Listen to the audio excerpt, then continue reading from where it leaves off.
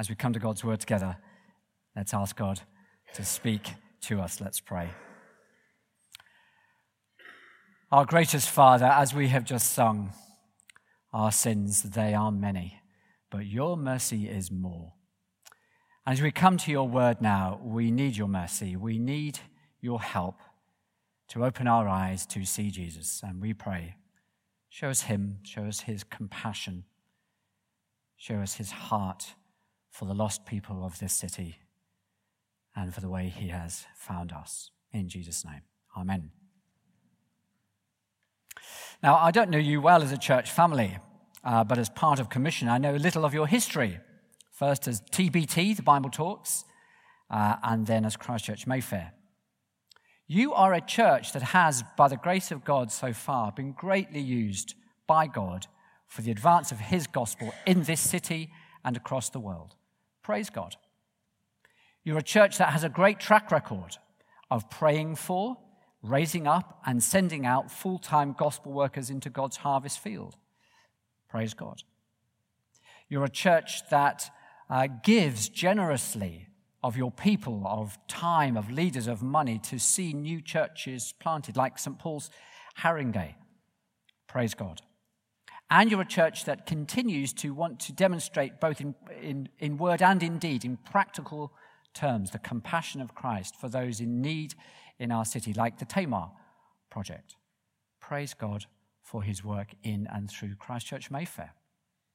And we in Chelsea, let me publicly say, we are very thankful to God for our partnership in the gospel with you. Through your sending of Andy and Katrina Mason and a little team to go to St. John's, Chelsea, over 13 years ago now. And your continued commitment in prayer, in giving, and in sending workers to support them and to help us when we got going at St. Andrews 10 years ago. We very, very are thankful to God for your partnership in the gospel.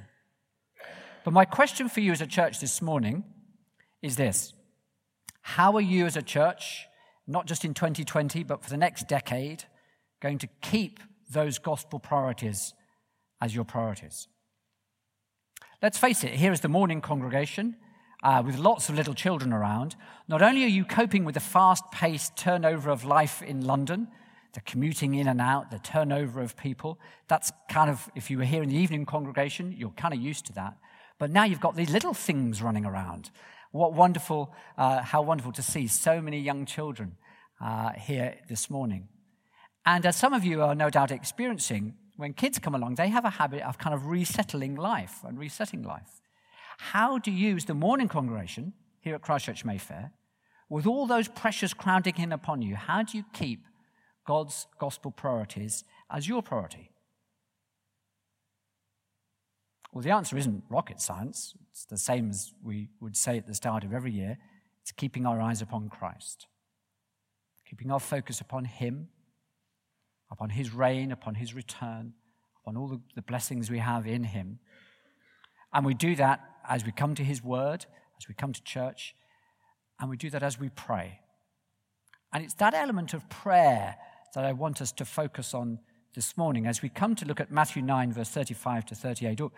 All of the churches across Commission are looking at these verses, both this Sunday and next Sunday, because these verses take us right to the heart, and we see the Lord's Prayer in Matthew 9, verse 38, as Jesus says to his followers, "Ask the Lord of the harvest, therefore, to send out workers into his harvest field."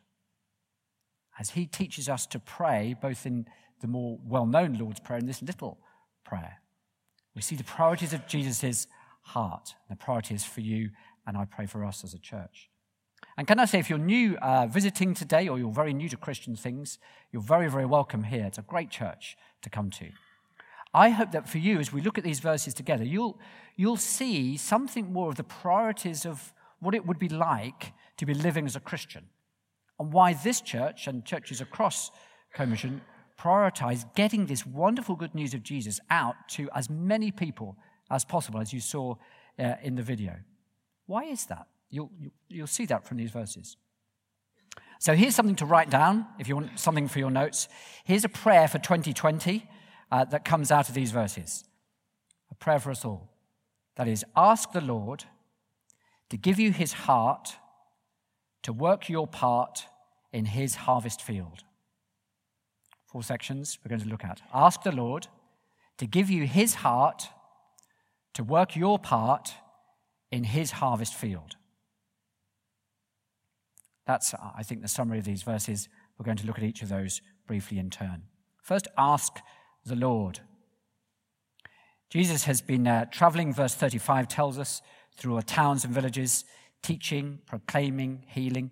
And verse 36, he sees crowds around him, and he has compassion on them.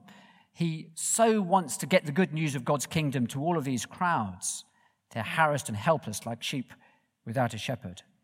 And so what he does when he sees these multitudes before him is he says to his disciples, I want you to go, tell them the good news about me. He doesn't do that yet, does he? Do you notice? He will do that in chapter 10, verse 6. He'll say, go to the lost sheep of Israel, and as you go, proclaim the message of the kingdom of heaven. He will do that. But before he tells them to go, do you notice what he tells them to do? To pray. In 9, verse 38, ask the Lord of the harvest to send out workers. Isn't that interesting? Sometimes our response when we see the crowds around us who don't know Jesus, what can I do to get the message to them? Who can we send? Who can we train? But Jesus says it's got to start with prayer. Now, I know that I can feel so overwhelmed sometimes by the needs of my own family, our little local church, our local community, let alone you see a video like that and you realize 9 million people in London, maybe 8 million, know nothing of Jesus Christ. And you think, it's so overwhelming, I just can't see where I can start. But that's okay, because it's not my job to try and figure out what's the very best thing to do for the 8 million people of London. The Lord Jesus Christ has got that one. That's his job. He's pretty good at that. And I can trust him. So if he tells me, start in prayer, demonstrate my trust in him to do that 8 million people work by prayer, I can do that. So you see, faced with these vast crowds around him, the Lord Jesus says, pray. Ask the Lord. Start there. Because the Lord Jesus knows that as we pray, so God will work in us and through us. What does he ask us to pray for? Well, secondly, ask the Lord, to give you his heart. To give you his heart. Look at verse 36. When he saw the crowds, he had compassion on them because they were harassed and helpless like sheep without a shepherd. That word compassion is only ever used of Jesus in the Gospels. It's a word that literally means your entrails, your guts. So it's describing a gut-wrenching desire to help, to do something for people in need. Most of us will have experienced this at some point. Perhaps we've been by the bedside of someone we love and we are desperate to help them and we can't do anything to help. That gut-wrenching desire, I want to help you. Perhaps we have loved ones in Australia and we see the bushfires raging and just feeling that gut-wrenching, I wish I could do something to help. We know what that feels like. But often, if we're honest, we don't feel that gut-wrenching compassion, that desire to help the people in our office or on our street or the fellow parents at the school gate. We don't feel like that about them. Why is that? Well, it's because unlike people who are in obvious physical danger or need, for the most part, we simply don't see our friends, our neighbours, our work colleagues as needy. We see them as quite sorted out people. Yeah, they'll have one or two issues. I mean, who doesn't? But we don't feel that gut-wrenching compassion for their desperate situation because they seem fine to us. And that's because we don't see other people as Jesus sees them. Because when Jesus looks at your neighbours, at your work colleagues, at the parents at the school gate, what does he see? Verse 36, he sees them as harassed, helpless. Harassed? Well, harassed to us means a bit hassled, doesn't it? You know, you're running late for a meeting, you haven't quite got the kids to school on time. Actually, the word that's used here is stronger than that. It means you are being bullied or oppressed. You're at the mercy of others. And they're like this, Jesus says, because they are leaderless. They're like sheep without a shepherd. And the shepherd imagery, if you know your Bible, it runs throughout the Bible. It's used deliberately here by Matthew to point us to the fact that the shepherd that they need is Jesus himself, the good shepherd, who will at the end of Matthew's gospel lay down his life for his sheep. Now, I don't know if you see much sheep. You don't hear in Mayfair. We go on holiday to Wales quite regularly, and we've got a little place that we go to where there's a hill farmer called Hugh who keeps lots of sheep. A few years ago, we went in the lambing season, and our little two, Malachi and Summer, who'd never really been out of London, got to see sheep and lambs for the first time on this beautiful Welsh hillside. And what do? Of course, they go into the field with all the sheep, and they go crazy, running about after them. And they thought it was brilliant, because Malachi runs this way, the sheep run the other way, so Summer runs this way, and the sheep go this way, and these sheep are going to and fro and to and fro. And Malachi and Summer thought this was brilliant. They were harassing the sheep. Hugh, the hill farmer, appears on his quad bike with his two Welsh collies and whistles, and all of a sudden Malachi and Summer go, oh, and they come back to us, and the sheep know exactly who's in charge. And they go to Hugh. Now, that's kind of the image that's going on here as Jesus looks at our friends, our work colleagues, harassed and helpless, going around to and fro. They need the shepherd. They need his guidance and leadership to get things in order, except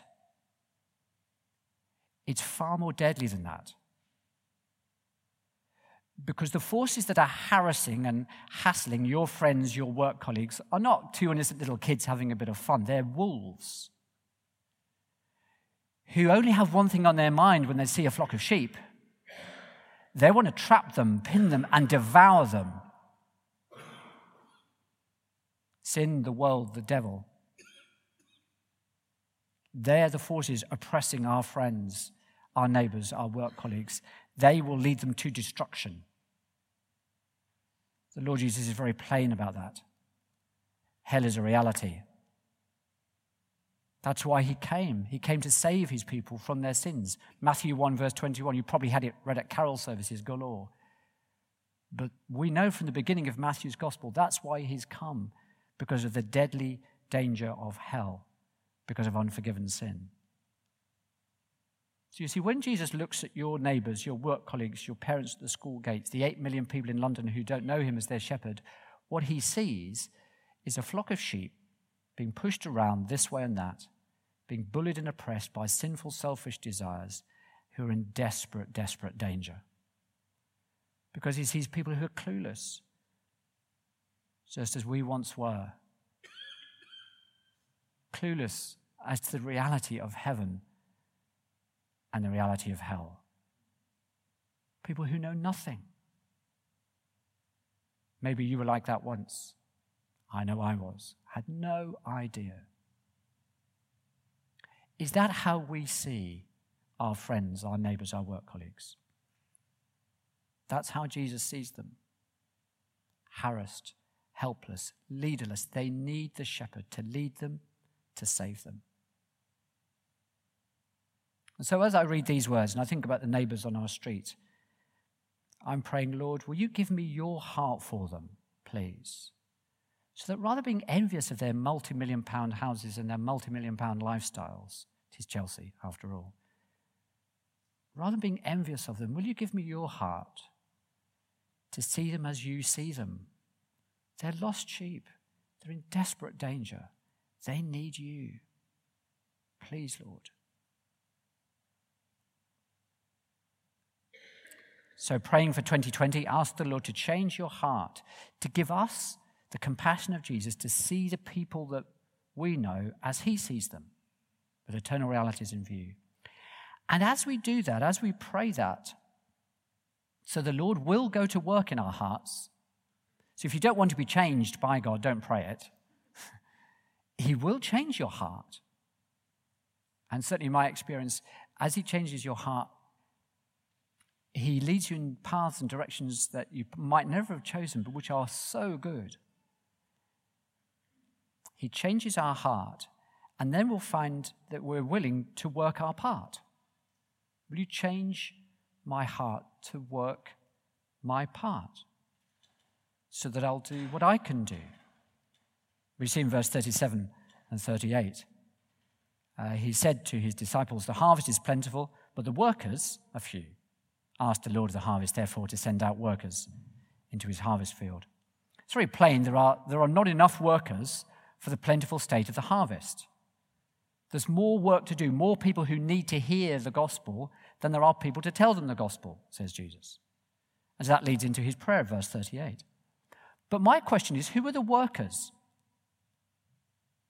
See, one way of answering that is here at CCM, you say, okay, we should be committed as a church to praying for, raising up and sending out full-time gospel workers from within our ranks.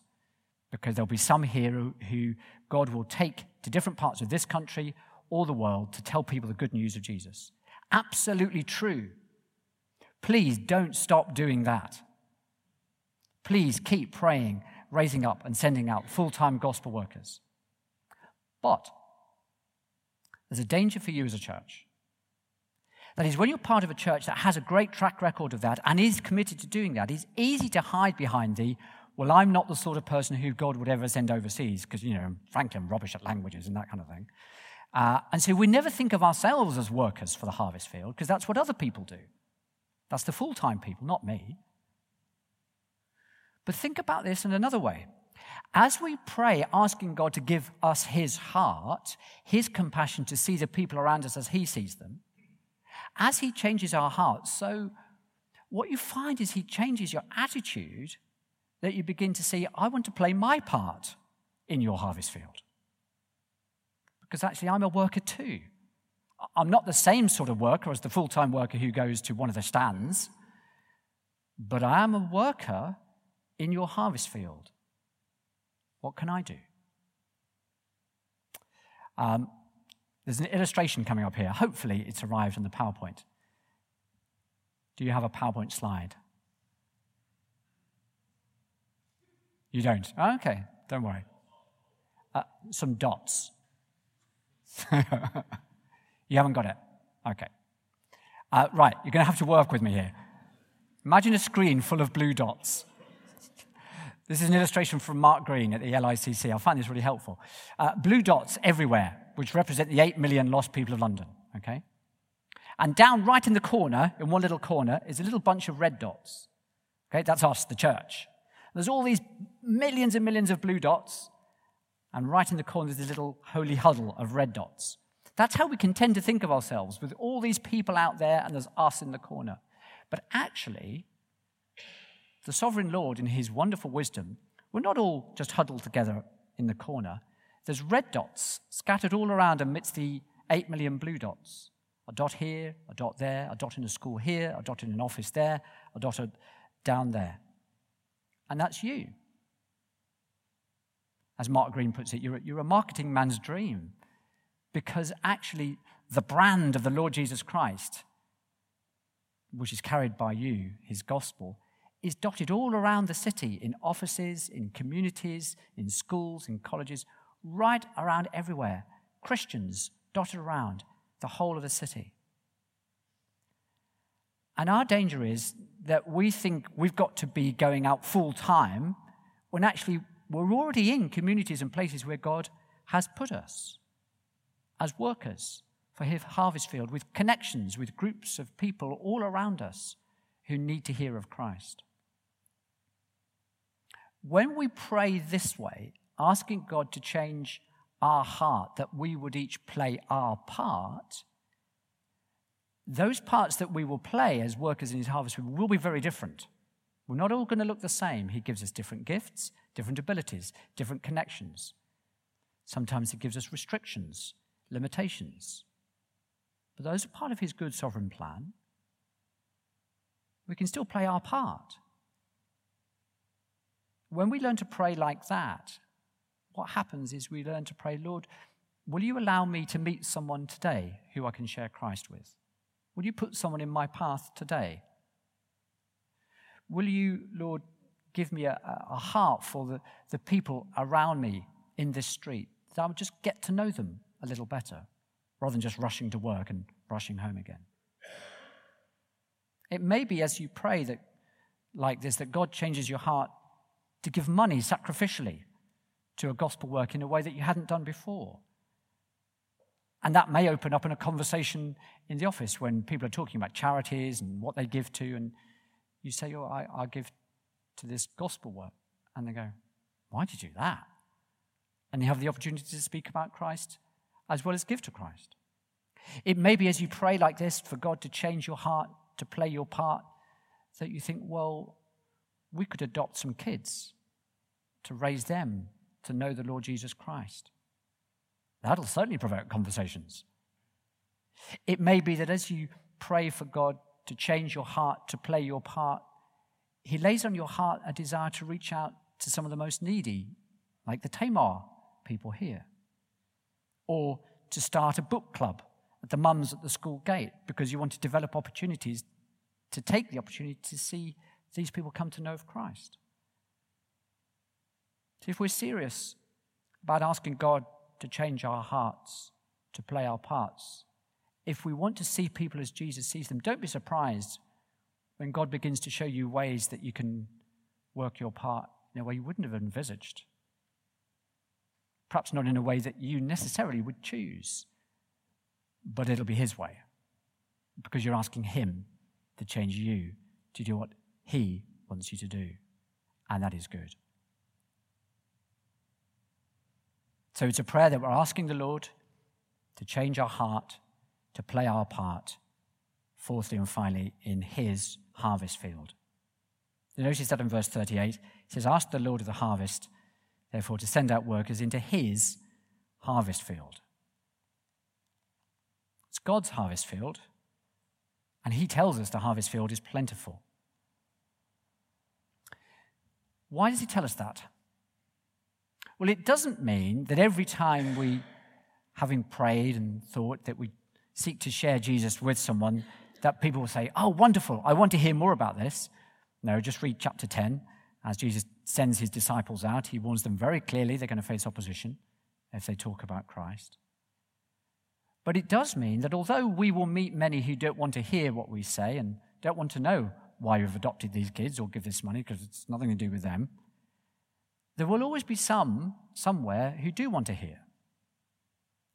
We're not the ones who get to determine where the harvest field is most abundant, where it's in season and ripe for harvest, are we? Because it's his harvest field.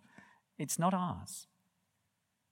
But there'll always be parts of the harvest field, his global harvest field, where there is abundant harvesting going on, even if in our particular part in the work he's given us to do, it's really rather slow. And so what I've found is when I get discouraged, which can happen very easily in London, when I get discouraged about the slowness of the gospel work in our own particular part, it's so encouraging to look around and discover and see what God is doing in other parts of his harvest field. It's a real motivation to keep going. Confession time here. Christian minister, I used to be really jealous of the good gospel work that was going on in other places. That's just the sin and ugliness of my heart. Because I wanted the glory for me, rather than being content to work my part of his harvest field, and if he decides it'll be this little part, why can't I have that part over there? That looks much nicer. No. I'm still a work in progress. We all are, aren't we?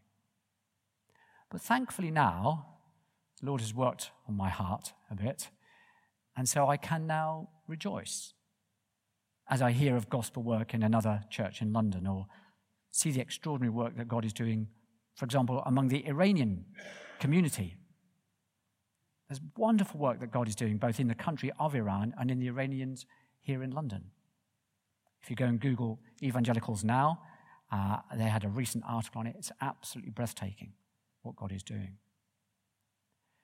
So when we recognize it's his harvest field, that means we can find encouragement about what God is doing right across the world and in other places in our city to keep us going and keep us encouraged that he is doing his work even when ours seems slow. And that's where resources such as reading Operation World, or the Joshua Project about unreached people groups can be really helpful. And we've done this with our children as they've grown up. There's a children's version of Operation World, which is absolutely brilliant for just getting your horizons off. Okay, it might be tough here, but let's look at what God is doing elsewhere, and learning to pray for God's harvest work right across the world. So as we conclude, how are you as CCM going to keep going with that gospel momentum, that gospel focus? So as we keep our eyes upon Christ, listening to his voice, and depending upon him in prayer, will you ask the Lord to give you his heart to play your part in his harvest field? Let's pray together now, and then we're going to come to the Lord in prayer as a family. Let's pray. I'll give you a moment of quiet. Perhaps there is something the Lord has particularly pressed upon your heart that you want to bring to him. Then I'll lead us in prayer. Our Heavenly Father, you know each one of us here today. You know all the circumstances of our lives. You know the pressures we live with day by day. You know the joys and the sorrows. Thank you that you have brought us here to be in this great city of London, to be part of this church family for this season. And we pray, please, would you help us keep our eyes upon Christ and give us his heart, his gut-wrenching compassion for the crowds, the people around us, so that we would see them as you see them, as sheep without a shepherd, desperately in need of the Lord Jesus. And we thank you, Lord, that you have placed each one of us in communities, in offices, in groups of people, in your sovereign plan. You've put us there for this season. Would you help us see how we can play our part in getting the good news of Jesus to people around us? And we ask this, Heavenly Father, for it's your harvest field. You've chosen to call us as workers for you. And we pray that we would do so gladly, knowing the wonderful salvation you have given us in the Lord Jesus Christ. He's the one who's saved us from our sins. And so with that wonderful assurance of your goodness and grace, help us, we pray, in this coming year, become more like him, hearts like him, ready to play our part in his harvest field. In Jesus' name we pray. Amen.